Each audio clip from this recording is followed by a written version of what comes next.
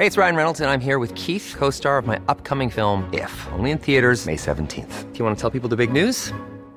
All right, I'll do it. Sign up now and you'll get unlimited for $15 a month and 6 months of Paramount Plus Essential Plan on us. MintMobile.com/switch. Upfront payment of $45 equivalent to $15 per month. Unlimited over 40 gigabytes per month. Face lower speeds. Videos at 480p. Active Mint customers by 531.24 get 6 months of Paramount Plus Essential Plan. Auto renews after 6 months. Offer ends May 31st, 2024. Separate Paramount Plus registration required. Terms and conditions apply if rated PG. Even when we're on a budget, we still deserve nice things. Quince is a place to scoop up stunning high-end goods for 50 to 80% less than similar brands. They have buttery soft cashmere sweaters starting at $50, luxurious Italian leather bags, and so much more. Plus, Quince only works with factories that use safe, ethical, and responsible manufacturing. Get the high-end goods you'll love without the high price tag with Quince. Go to quince.com/style for free shipping and 365-day returns.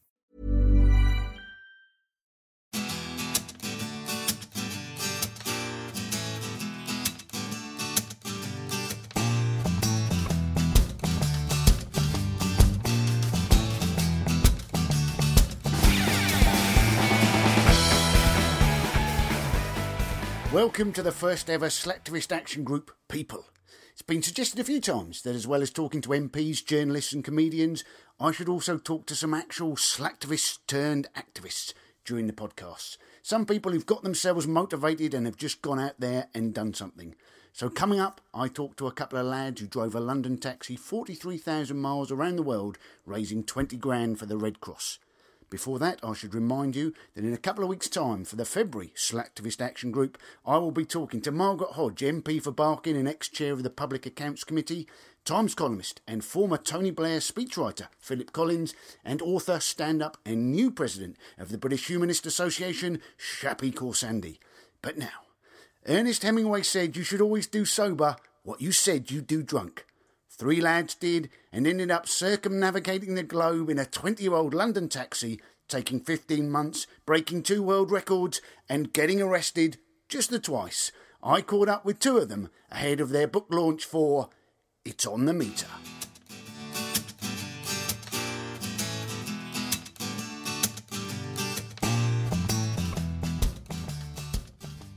Joined here by Paul Archer and Lee Purnell. Now, as I understand, the story started, Paul, you're coming home drunk in a taxi, you're watching an Attenborough documentary about kangaroos, and it suddenly struck you, oh, well, why don't we take a taxi and drive all the way to Australia to see kangaroos? Is that pretty much how it started? I mean, yeah, in a nutshell, I think it was... it was pretty much a ridiculous drunken idea that we thought, oh, wouldn't that be fun? Surely there's a world record we could break. Yeah. What's the longest ever taxi journey? Turns out someone had a world record.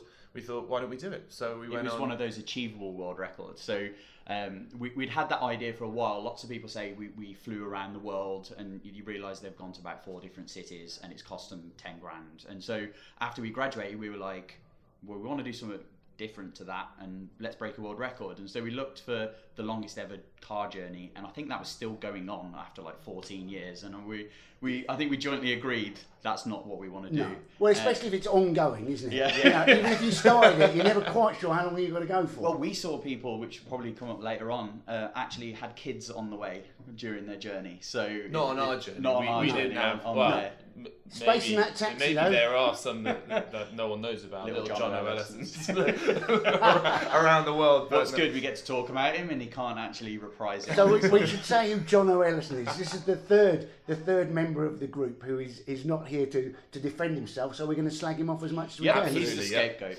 And the big idea, wasn't it, was that you were going in a taxi, and of course any taxi driver would not go in a straight line. He would go round the houses, which is why effectively a 20,000 mile journey took you somewhere in the region of 43,000 miles. Yep, that's exactly it. We tried to go the longest route possible to rack up the fare, so we had the meter on the whole way. And that involved us going all the way up into Northern Europe, through Russia, through Europe, Turkey, Iraq, Iran, Pakistan, and then up into India, into India, Tibet, China, Southeast Asia, Australia, then across the States back to London. Very open-minded taxi driving, this is. Big squiggly line right through the middle of the all map. over the And place. there's a moment fairly early on, I'm guessing, when this joke is worn a bit thin fairly quickly, and you're going, why did we bother to go quite such a circuitous route? That was probably the first time the radiator blew up, and that was in Iraq. And so we prepped the car to, it wasn't just a standard taxi, we added lots of parts to it. And one of the things that taxi drivers always told us about these cars, this was a taxi that had driven for 20 years on the streets of London. So it was on its way out anyway. And so they were like, no, it's the cooling. So we're like, right, we're going to hot countries, put better cooling on it. That makes sense. Just before we got to the hot country, I'm not saying anybody, but Paul Archer didn't keep his eye on the dashboard. I heard it was Jono, because he's not here. And the radiator blew up. So we were sitting there just before it got really hot with a radiator that was not working. So we ended up in a bazaar in Iraq fixing the radiator with all the spare parts in this bazaar getting brazed together and this new radiator being built. And we were going, this is just insane. Like, what the hell are we doing? But it worked. So geek it up for us just very briefly. You've got this taxi, a 20-year-old taxi. You're trying to take it to Australia. You don't think it's going to quite make it in its current state. Very briefly, what did you do to it to make it get all the way there? I argued my place for a snorkel and a winch, and most of the other parts were accepted generally, including the enormous sound system that we ended up putting in the car. But the winch and the snorkel were like this thing, it's too expensive, it's too heavy. And so during the trip, I had to prove that we were going to actually use these things. Luckily, we did. I think we used each a bunch of times. But when we were in the garage getting it all ready and stressed, and these two were arguing, why are you spending hours and hours getting all this set up? We don't need it. But then we did. So it was all good. There are some fun facts at the end of the book. One is that the winch gets used 3 times. Yeah. One is that you were arrested. It was more like twice. Yeah, I think maybe less. Just trying to justify it more and more. Yeah, snorkel 17 times. Just to get us out of the parking lot. I was just like, use the winch. We were driving between the main city in Iran, Tehran, and Homs. Not Homs, Quetta. Is it Quetta? No. Quetta's in Pakistan, isn't it? Yeah. It was between there anyway. Yeah, somewhere on around. the way. Yeah. This wasn't why you were arrested, because you had no idea where you were. That was the thing on the trip as well. We generally, a lot of the time, didn't have any idea where we were heading. We literally just went the focus of where's the sun rising, that's west. And there's a good reason for this. We had lots of great maps, like really good maps of all the places we needed to go to. We weren't going to get lost at all, but we left them behind. So we did that typical thing. Is it the sound system or the maps? It was like, which one should we do? I don't know, at some crazy packing when we were leaving, someone forgot the maps and we didn't know what we were doing. So we used SatNav for the first sort of 2 weeks, and then we were sort of 4 weeks in and we're still using SatNav, and then we're sort of 5 or 6 weeks in still using SatNav, which doesn't have any maps really. Yeah, we just only more had of a the direction. European maps, so by the time we we were like, around, you're going... Should we see how far we can go without using any maps? And we actually ended up doing it the whole way without using any maps the whole way. We basically just asked for directions, used a sat-nav which didn't have any maps installed on that, and just generally head in the same direction. It got us there in the end. Yeah, and he didn't care if you went slightly wiggling. It was more of a taxi ride. Exactly. Yes. And so when we were driving down the motorway late at night. So Iran actually has good motorways, which was a surprise for us from all the roads we'd driven previously. And it was lit up, so we were driving till about 11 o'clock at night. So it was this in the middle of the desert, pitch black, apart from this good bit of motorway. And so we pulled over at the side of the road, pitched our tents. Luckily, the guys got me a nice shiny pink tent as well, because I wasn't in the buying process of this when I was fixing the car before we left. So they had nice green tents. I had this Barbie pink version, and so we woke up in the morning. Inconspicuous. I got out the tent in the middle of this desert, and just as I got out, Jono stuck his head out, and he was like, "Is that artillery?" And I was like, "What?" Turned my head, and there was this massive anti-aircraft gun right behind us, and Paul, get up, like we need to get out of here now. So we're packing away. Jono's taking photos of this thing. Of the list, the 5 things that you shouldn't do when you find like anti-aircraft weaponry a military in Iran. Installation. Yeah, take photos and log the GPS coordinates. So you kind of don't think that would be what you should be doing. And so we were packed, and as we were packing, we saw 2 jeeps coming over and got stopped for several hours. We found out 2 weeks before that 2 American guys had been arrested because they took photos of pylons. Now here's Jono taking photo of pylons and an anti-aircraft gun, and we're going... It was one of those situations where we didn't realise how bad it actually was until we were about a week later, and then we went, that was pretty bad. How sad is your holiday that you've got to take photos of pylons? That's, So to qualify for the world record, you needed a passenger in the cab at all times. And so you two, as I remember rightly, struggled with some visas at some point. So John is left in the middle of the desert, in the middle of nowhere, on the border between Iran and Pakistan, one of the most dangerous places in the world. And he's got to take a hitchhiker with him just to qualify for the record. So this is exactly it. So he finds himself this Aussie hitchhiker. He just says, "Hey, do you want to drive across Pakistan in the black cab?" And the guy's like, "Yeah, all right." So he immediately just says, he hires this guy, he gets this guy in. The two of them then have this incredible adventure for about 4 or 5 days, crossing across the border. And you can imagine in the very desolate part of the bridge between Iran, Pakistan and Helmand province in Afghanistan, there's not much internet. And so we were getting a little bit more worried that he was taking a bit longer than previously. And then Paul saw a BBC News flash coming across the screen saying, 2 Europeans kidnapped in Balochistan, Pakistan, which is where Jono was. And at that point, we were devastated. The world record was ruined. We didn't think we'd ever make it. Yeah, and basically, like... And then it turned out it was 2 other people and you're celebrating. Not Jono, it was somebody else! Isn't that such a horrible thing to do? We were like, yes! It was 2 Swiss people. So we're like, Switzerland, like, it's a bit neutral, so hopefully they'll get freed, but... So you had 102 passengers. That's one of the facts in the book. Now on Uber now, you get to rate your passengers. So who would you say was your worst passenger? Other than Lee and Jono? Yeah. I'm not sure. Maybe the guy in Iran that just jumped in our car. Yeah, he was quite... he'd be there. Yeah, you were just going slowly and he suddenly thought, he let himself into the car and he had a full urn of tea, which he took with him and then started to shout and abuse us for driving too slowly and tell us where he wanted to go. He was smoking. And so we took him to where, he started lighting up cigarettes and you're the best taxi drivers ever. Like, somebody wanted to say, no, of course we'll go where you're going. About 30 seconds in though, I was sitting in the back and I saw, the sensors that you have on where they test your heart and everything. And I was like, he's just pulled a sensor. He looks like he'd just come out of a hospital. And the place where we were going... It wasn't an urn, it was a little drip. Just taking all the drugs there. We had some crazy guys. Some guy who was a session bassist for the Prodigy come in, and we had some... we had a murderer was in our car. We did kind of give it. So this Aussie, so a man who's dying and a murderer. Yeah, we kind of like got all the spectrums, didn't we? Yeah. We actually had to go find a mechanic to do some serious work we needed tools for. So we met this guy called Brando, and he came and he did loads of amazing work on the car, and he helped us. And he basically wouldn't accept any money for it. Oh, no, you guys raising money for charity. No, don't worry about it. Seemed like a good guy. Seemed like a great guy. We bought him a couple of crates. Yeah, that's what I think. Great mechanic. He replaced the windscreen and stuff as well. All of these. We bought him a load of beer as well because he seemed like a great lad. We put them in his fridge and everything. And then about 6 months later, we get this. He's a recovering alcoholic, and it all went. we were the spark. Maybe that was our fault. We get a call from the Cairns police asking about because we wrote a blog the whole way and wrote.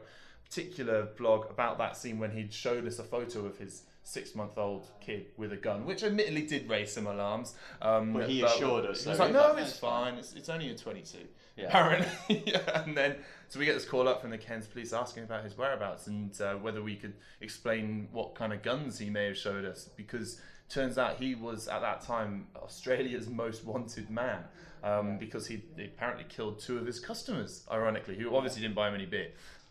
And the wheels fell off your taxi at one point. What's the story behind the wheels falling off? That was... so we'd apparently been driving along one of the world's most dangerous roads. It was along the mountainside in Nepal, going from one of the big cities to the other. And got into the main city, and I went over the smallest bump in the road, and all I heard was this whole thing and the wheel coming off. Now, I was by myself at this point because these guys were still away. and the wheel was being held on by just the brake lines, and that was it. The whole ball joint fell apart, and so I was sitting there going, I don't know anyone, trying to fix the car. And what was quite funny at that point... And then you had a winch.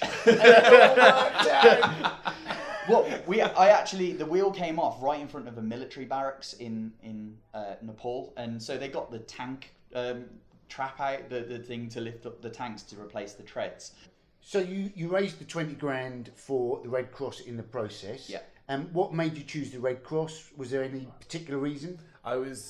It was basically because it was one of the most international charities that we could go for. We thought that along the way we'd be able to see some of their work as well, which was definitely a real big thing for us. Yeah.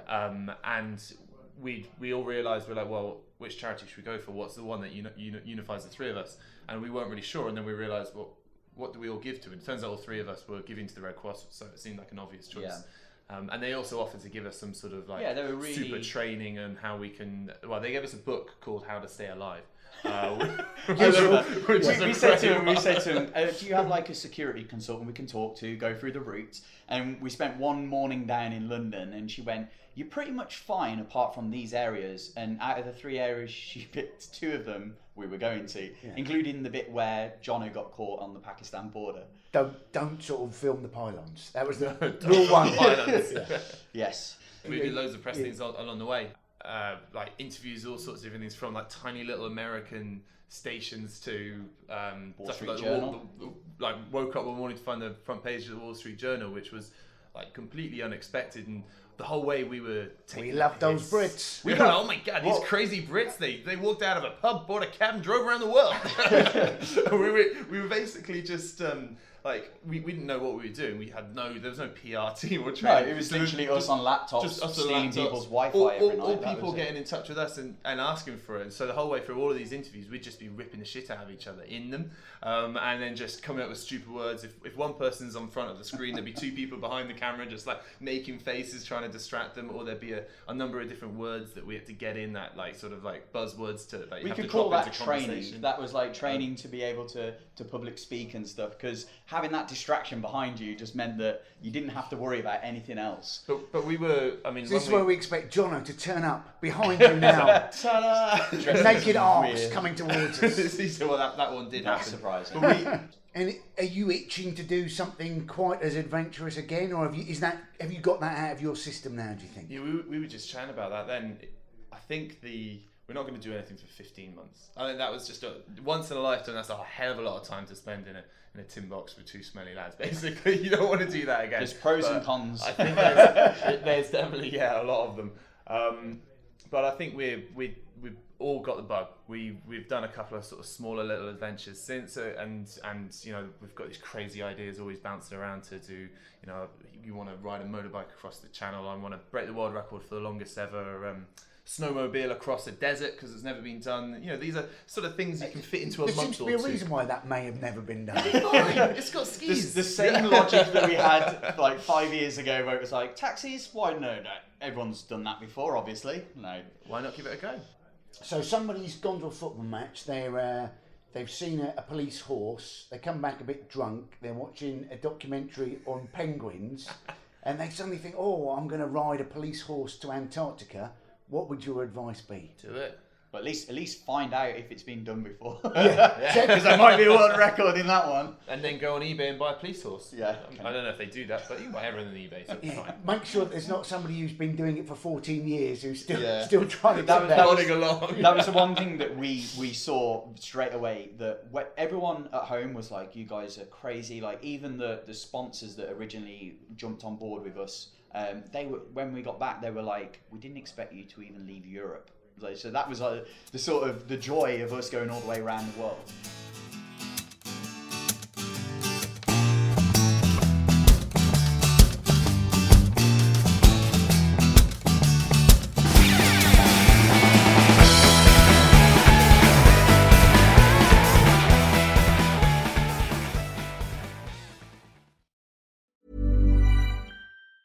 Ever catch yourself eating the same flavorless dinner 3 days in a row?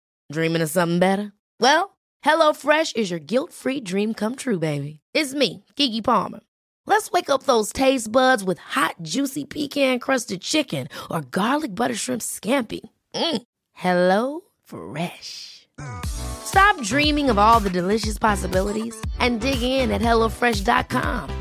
Let's get this dinner party started. Even when we're on a budget, we still deserve nice things. Quince is a place to scoop up stunning high-end goods for 50 to 80% less than similar brands. They have buttery soft cashmere sweaters starting at $50, luxurious Italian leather bags, and so much more. Plus, Quince only works with factories that use safe, ethical, and responsible manufacturing.